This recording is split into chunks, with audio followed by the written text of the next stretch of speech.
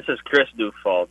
I'm a sales agronomist for CHS Ag Services in Crookston, Minnesota.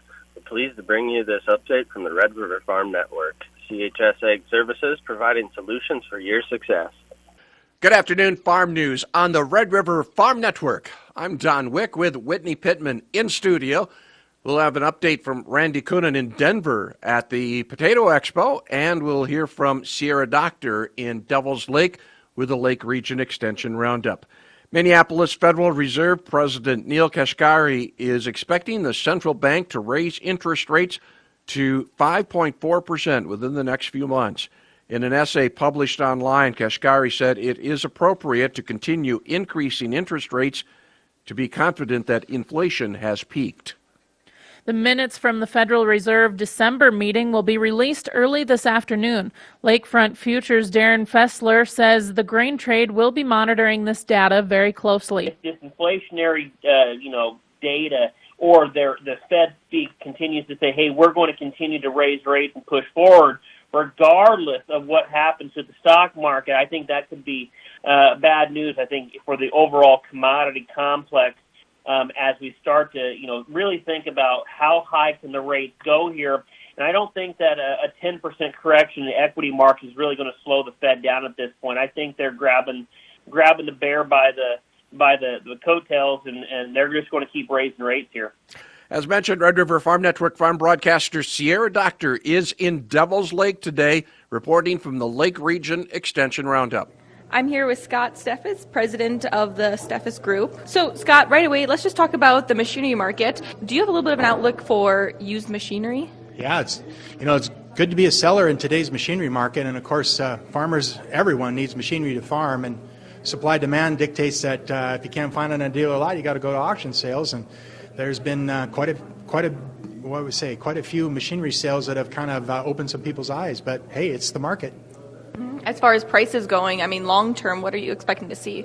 Not a lot of change, just simply because the availability is so narrow right now. And so if you find machinery that works in your operation and you can afford it, you pretty much got to buy it when it sits there because the wait times and all the other issues that we're seeing in agriculture are so long. And that doesn't seem like, we expected it to change, but it still hasn't. So I think we're in for another season of it. Yeah. As far as inventory, when can we expect to see lots start to fill up with equipment that farmers need? Good question. I would tell you that it's going to be a while yet, folks, just simply because the demand and the pipeline is still so clogged up. So once that gets finished out and machinery starts turning back into the dealer lots on a used basis, then we'll see some changes. But for right now, it's pretty thin. So I'm curious, is there any particular models or types of machinery that you're seeing a bigger shortage on?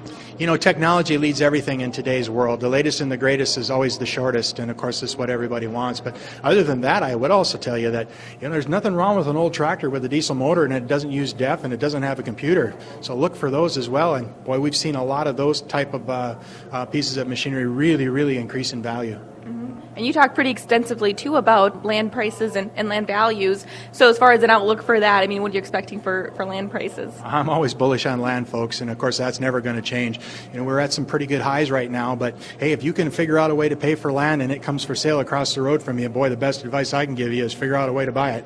How is recent highs in, say, the interest rate world? How does that factor into the purchase and buying land and prices? I would tell you that, interest rate is simply math, and math doesn't lie. So if we continue to see the rising in the interest rates, we've got to make that up with increased crop production and increased commodity prices. If that doesn't occur, well, then guess what? I think the land market's going to change. Certainly. Thanks, Scott. That was Scott Steffes, president of the Steffes Group, reporting agriculture's business. This is Sierra Doctor on the Red River Farm Network. 2022 was a good year for farm commodity prices. In the monthly bullpen report, Advanced Trading Risk Management Advisor Tommy Grisafi said that helped land prices rise. In North Dakota, Minnesota, you'd seen some land prices double. In the stock market, you'd seen a 20% loss in the Dow Jones and S&P and up to a 35% loss in the NASDAQ. So when you look at stocks versus bonds interest rates exploded. And then you look at the land prices. The big winner for 2022 was the land owner. With high input costs, margins have tightened. Grisafi also expects the market dynamics to change in the year ahead. The markets and the United States government have recently given you a lot of money. It's now the market's job to start taking that money out of your pocket. And you're going to have to be a fighter to stop the market from doing it. If you don't believe me, go back and study history. Everyone knows agriculture has ebbs and flows. We've just come through a wonderful time, but I do have a feeling it's ending. The full interview can be found on the Red River Farm Network YouTube channel and other social media outlets. The snow continues to linger in portions of eastern South Dakota, Minnesota, and into Iowa. Snowfall totals include 23 inches at Mitchell, South Dakota. Sioux Falls, over 13 inches. Bloomington, Minnesota, at the Twin Cities, just over 13 inches. Glenwood, Minnesota, has about 3 inches of new snow, and Elbow Lake 2 inches. Most of the region should see quiet weather conditions as we head towards the weekend. Farmer selling increased with the turn of the calendar, and that has resulted in a pullback in the corn and wheat markets. Total Farm Marketing market analyst Naomi Bloom says the next big market feature will be next week's USDA report. And that's the big one. That's the year-end, talking about final production numbers, demand numbers, also looking at quarterly stocks, looking at wheat information. So it's definitely a market mover, but seasonally, corn, beans, and wheat usually will have one more hurrah into February. So we'll want to be able to use that again as making more cash sales for that moment, and keeping an eye on South American weather is important as well. The USDA report will be released on January 12th. The Minnesota Department of Agriculture has money available to help farmers purchase farmland. The Rural Finance Authority is offering up to $15,000 in this dollar-for-dollar matching grant. There's $500,000 available in this first round of funding. That funding will be awarded on a first-come, first-served basis. Again, a reminder, the Potato Expo, the National Potato Expo, is underway in Denver. And Red River Farm Network farm broadcaster Randy Coonan is there. We'll have reports throughout the balance of this week. This is the Red River Farm Network. Wednesday Ag News on the Red River Farm Network. Potato Expo is underway in Aurora, Colorado. Red River Farm Network's Randy Coonan catches up with National Potato Council CEO Cam Quarles. Cam, let's visit here at Potato Expo. One of your talking points this week is going to be incoming legislature farm bill is going to be the hot topic. Yeah, it's great to be back. We're kicking off the new year with Potato Expo. We've got huge amount of attendance here. We're really thrilled with all the sponsors, attendees, exhibitors, and as you said, we're starting a brand new Congress. 118th Congress started just yesterday, and this is a farm bill year. So we in the potato industry, we're part of the larger specialty crop community. We've been working for well over a year to deliver our priorities to Congress, and then we're going to be working with them over the next hopefully a year. It's anybody's guess as to whether or not they're able to get the farm bill done on time, but we want to make sure we're prepared, give the best advice we can to Congress, and get really good policies for the industry. A lot of new faces, but one thing about specialty crops and potatoes in particular is everybody eats.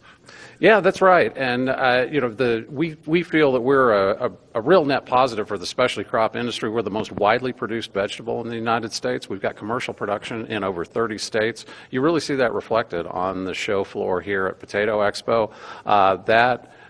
Obviously, with production all over the country, it provides a number of challenges, but it also provides a lot of opportunity. We have a number of different congressmen, senators, and of course officials at USDA who really care about getting policies right for the potato industry. It has a massive impact across the country. Sure.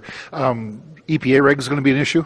EPA regs will certainly be an issue. We're over the past year or so, we've been dealing with this SEC climate rule. Now we've just had this rollout of WOTUS again. I think governmental overreach. If you talk to any farmers across the country, I don't think a single one is going to say that they're under-regulated. They really don't need the government getting into their family farms. The competition is only growing more intense around the world, and having the government holding you back is a real challenge in terms of meeting that competition in the global marketplace. Cam Corral, CEO of National Potato Council. Our reports from Potato Expo brought to you by the National Potato Council, Bayer Crop Science, Gowan USA, Ag Country Farm Credit Services, AMVAC, and Syngenta. From Potato Expo in Denver, Colorado, I'm Randy Koenen. With a very positive farmer sentiment to close out 2022, Purdue University Center for Commercial Agriculture Director Dr. Jim Mintert says the outlook for 2023 is a little different. So people are expecting a weaker performance financially in 23 versus 22, but keep in mind you're comparing it to one of the best years on record. So at first glance, that looks kind of negative, but the reality is when you're making a comparison to one of the best income years ever, that doesn't mean 23 is going to be a bad year. It does mean, and I think this is quite realistic, it's going to be less positive than what we saw in 2022. Although Minter doesn't expect 2023 to be a bad year, he says there are a few reasons for a slightly less positive expectation. Input prices are going to remain pretty high. Our preliminary indications are that we're probably going to see crop break-even levels increase between 5 and 10%. So that concern is out there. The outlook for corn and soybeans is still pretty much up in the air with respect to what takes place not only with yields in the U.S., but also with respect to what takes place in South America. So a lot of issues there, and of course we're still dealing with concerns coming out of the Black Sea region with the war in Ukraine. So a lot of uncertainty on the output side. People are kind of scaling back their expectations for 23, but I don't think it indicates that people are expecting a bad year. Feed prices have increased drastically over the last several years for livestock. NDSU Extension Livestock Specialist Carl Hoppe explains. We used to figure $1 a day was what it would cost to feed a cow, and you got to be cheaper than that. Now it's $2, it could be even $3 a day, depending on what your feed costs are. If you're having to go, if you're in a drought area where there's no hay and not much feed, and you got to start trucking feed in, the feed might be reasonably priced someplace, but your trucking might double the feed costs. So again, everybody's unique and different in what their costs are going to be. Try to improve the efficiency out of the feed that you buy, and hopefully that'll go a long way. Hoppe is speaking at the Lake Region Extension Roundup in Devil's Lake. You're listening to the Red River Farm Network. Welcome to Inside Agriculture on the Red River Farm Network.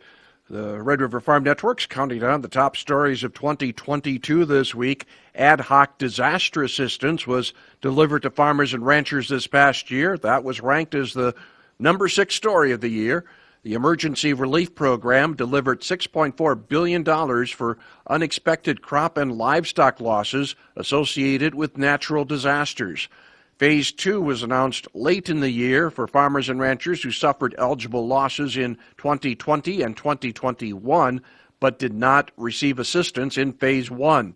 There have been some hiccups, including payment limitations and the way IRS defined income. Farm Agency Administrator Zach Ducheneau said the agency made every effort to accommodate producers.